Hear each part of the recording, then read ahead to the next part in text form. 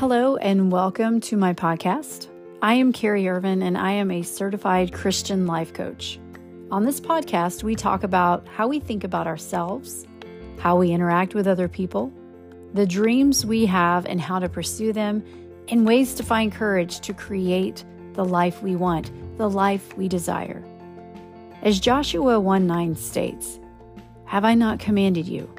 Be strong and courageous. Do not be afraid. Do not be discouraged, for the Lord your God will be with you wherever you go."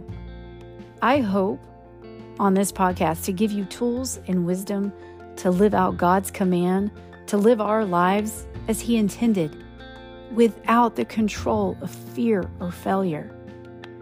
Both will happen, and here you can find out ways to help you walk through it.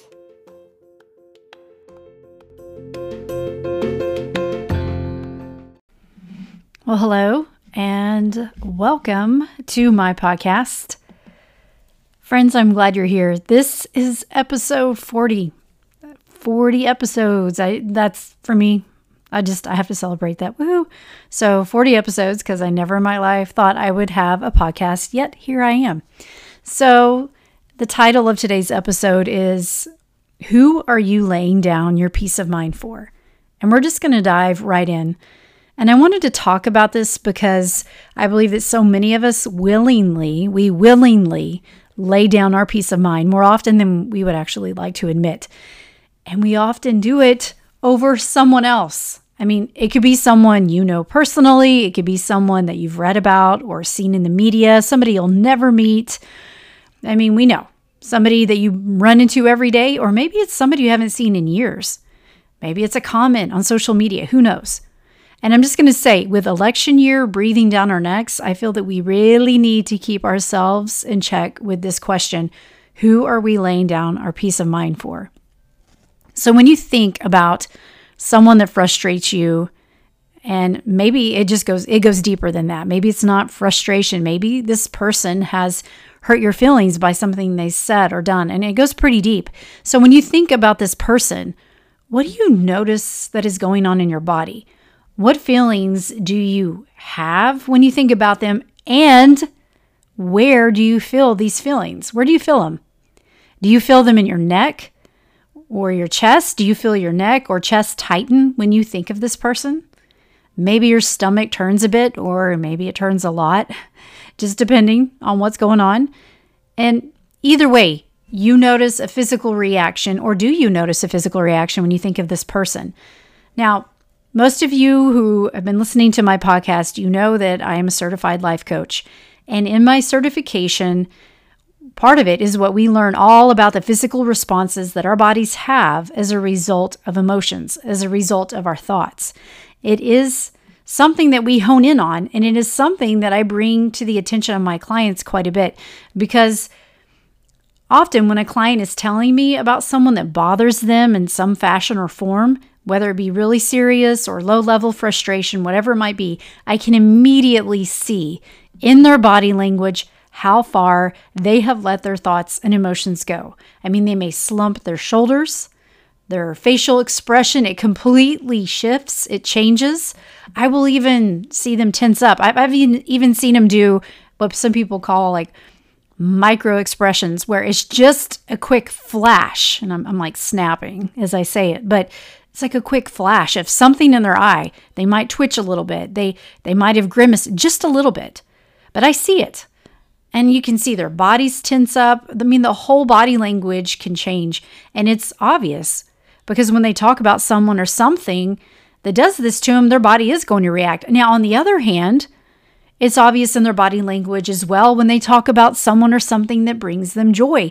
This isn't anything new. You might be like, I'm sitting across the table from my friend at lunch today. This might be you thinking about this. And they were talking about their kids, and I could tell they were just so happy talking about their kids. We've all seen that with somebody when they talk about somebody and they're happy about that person, what it does to them physically. And so body language is pretty obvious. So like I said, even if it's bringing them joy, they might hold their shoulders a little higher. They might have a more peaceful or happy look on their face. They even look relaxed or maybe even elated. The whole point of this, and me telling you this, is because our bodies, our bodies are so wise, friends.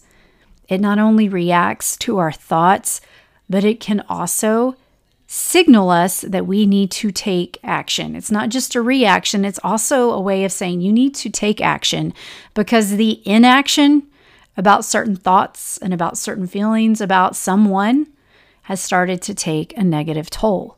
And when your body physically reacts to it, when you start to feel something in your chest or in your stomach or in your neck, some people feel it in their head. You'd be surprised. I've had people feel it in their lower back, and they were like, they couldn't even figure it out. I've had clients go, that's weird. I don't know why I'm feeling tension in my lower back, but I am. And it's real. It is a real thing. But they just never noticed it before, because we have to hone in on it just for them to see how powerful this is. So with that in mind, let's go back to the original question. Let's go back to the thought about the person that you are allowing to steal your peace of mind and heart. When you willingly lay down your peace, you are forfeiting the belief that you have the ability to control how far you let this go. What you're saying is that this is out of my hands. And that's what you're trying to believe, but it's not true. I mean, what might start out as a simple annoyance with someone, it can fester into something much larger. I mean, and guess who gets to deal with all the bulk of those emotions? You. Maybe it's not just a simple annoyance. Maybe it was something pretty apparent, and you could tell anybody, and everybody would say, yeah, that would make me angry too, but it will still fester. So guess what happens when your thoughts and feelings become inflamed with the negative impacts of thinking and feeling adverse things about someone? I'm going to give you a few moments. Have you guessed it? Well, what it is it spills over into other areas of your life. I mean, you might think that you can keep frustration with a coworker at bay. I mean, you don't talk about them. You don't even go home and complain to anybody about them. But yet, you are allowing them to live rent-free in your mind. Then, sooner or later, it will show up not just at work, with a coworker, and not just with the coworker that drives you crazy. It's not going to just show up just in front of them, because it will. It will show up in how you interact with your spouse, with your kids, with other coworkers who have nothing to do with it, who may not even know anything about it. Maybe even the cashier at the grocery store. I mean, it goes far, friends, because when you lay down your peace for someone, the peace that you lay down isn't just concentrated to that particular person. It's not like, oh, this is just about them and I can just keep it compartmentalized and it's good. The peace that you lay down has an immense amount of territory that comes with it. When you lay down that peace, there's a big chunk of it, and it goes into all areas of our life.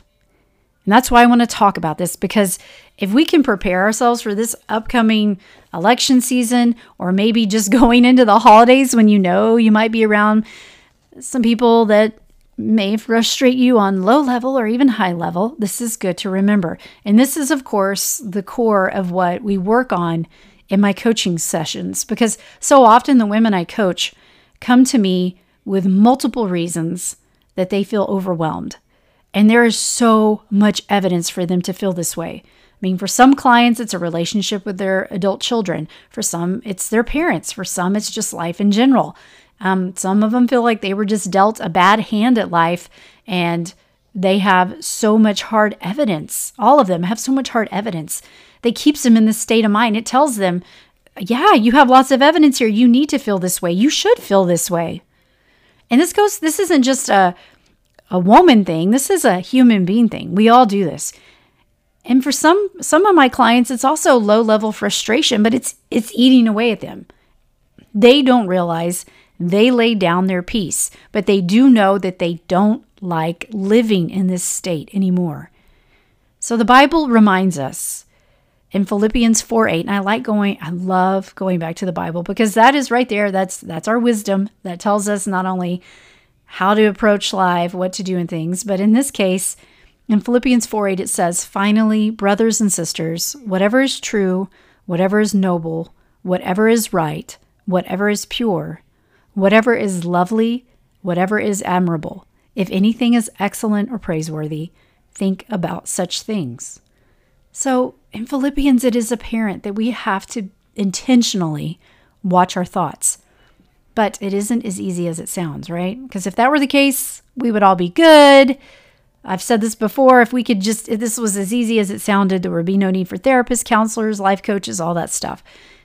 So what do you think when you think about this? What do you think about it? And how do you keep it from nipping away at you? How do you pick back up the piece that you willingly laid down? First, you need to always give yourself grace. This is something you might have heard me say before. Always give yourself grace, because you are human.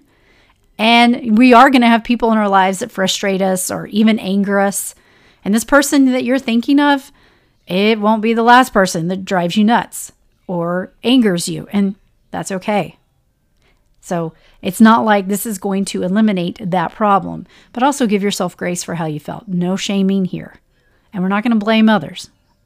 We're just going to own it, and we're going to be okay with it. Next, you need to become more cognizant of not just how you think of this person, but how often. How many times a day would you say that you think about how you feel about this person? Maybe you're not like, well, I'm thinking that I'm angry about this person all the time. You might just realize you're thinking about them. And when you do, you become angry or irritated or irritable, right? The more you think about them, and I'm going to tell you this, I'm just going to give you a heads up. The more that you notice, if you're like, wow, I'm thinking about them quite a bit, it might take more work to retrain your brain and to catch yourself, and that's okay. There's nothing wrong with that. There's nothing wrong with the fact that it's going to take longer. I've had clients who have been working on stuff from childhood, feelings that they've had about somebody, and they're ready to move on. And they're like, oh man, I just would think I'd be, over this. But things just keep coming back. And I'm like, well, the longer you've been dealing with it, it's going to take a little longer to undo it. It's like a tangled ball of string. And the more it got tangled, the longer it's going to take to untangle it. So it only makes sense. And so give yourself that grace. So it's going to give yourself a little bit of time to retrain your brain and to catch yourself thinking about it. So third, pay attention to your body when you think about them. What do you feel and where do you feel it? Name it. Notice it. It's important because once you name it, once you notice it, you're going to start noticing when you do think about that person, you might start noticing how often you feel it in your body, but you just were not aware of.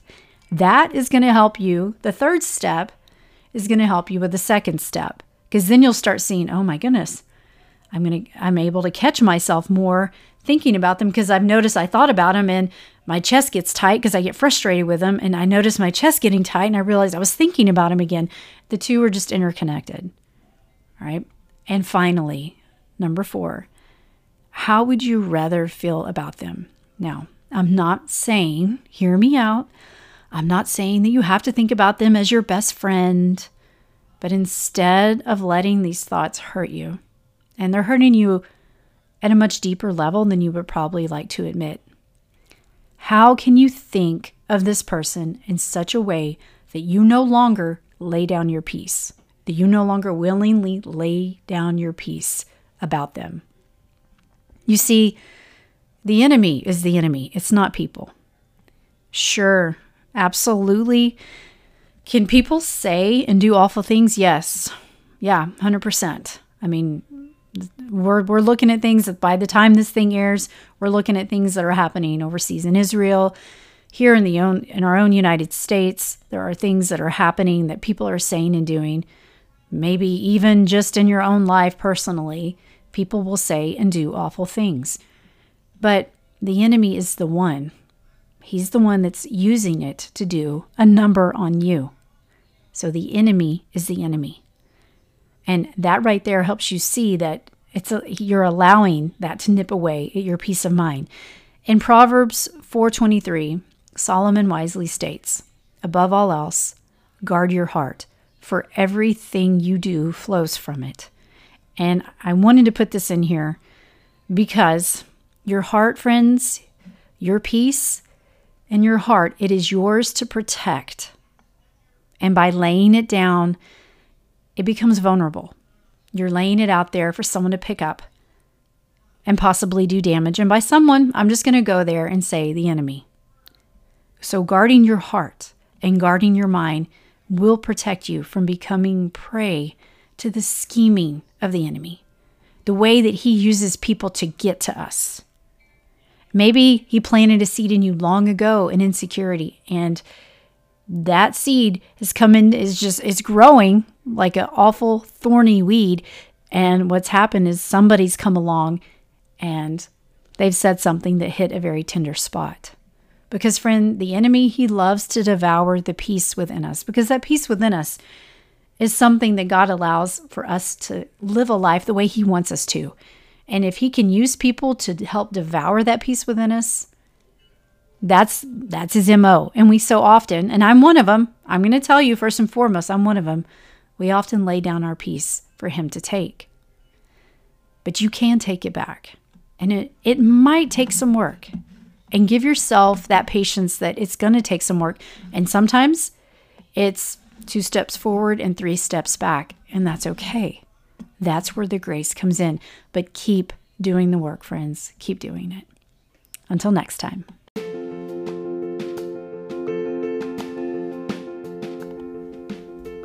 Friends, thank you for tuning in. And if you found this episode helpful, please share it and don't forget to rate my podcast, because rating and reviewing will help others find me in all the podcasts that are out there. And if you're interested in one-on-one coaching with me, I have spots available right now. You can email me at Keri Irvin Life Coach. That's KeriIrvin lifecoach@gmail.com. Or you can find me on Instagram or Facebook and message me there. I pray you have a great week, friends. Until next time.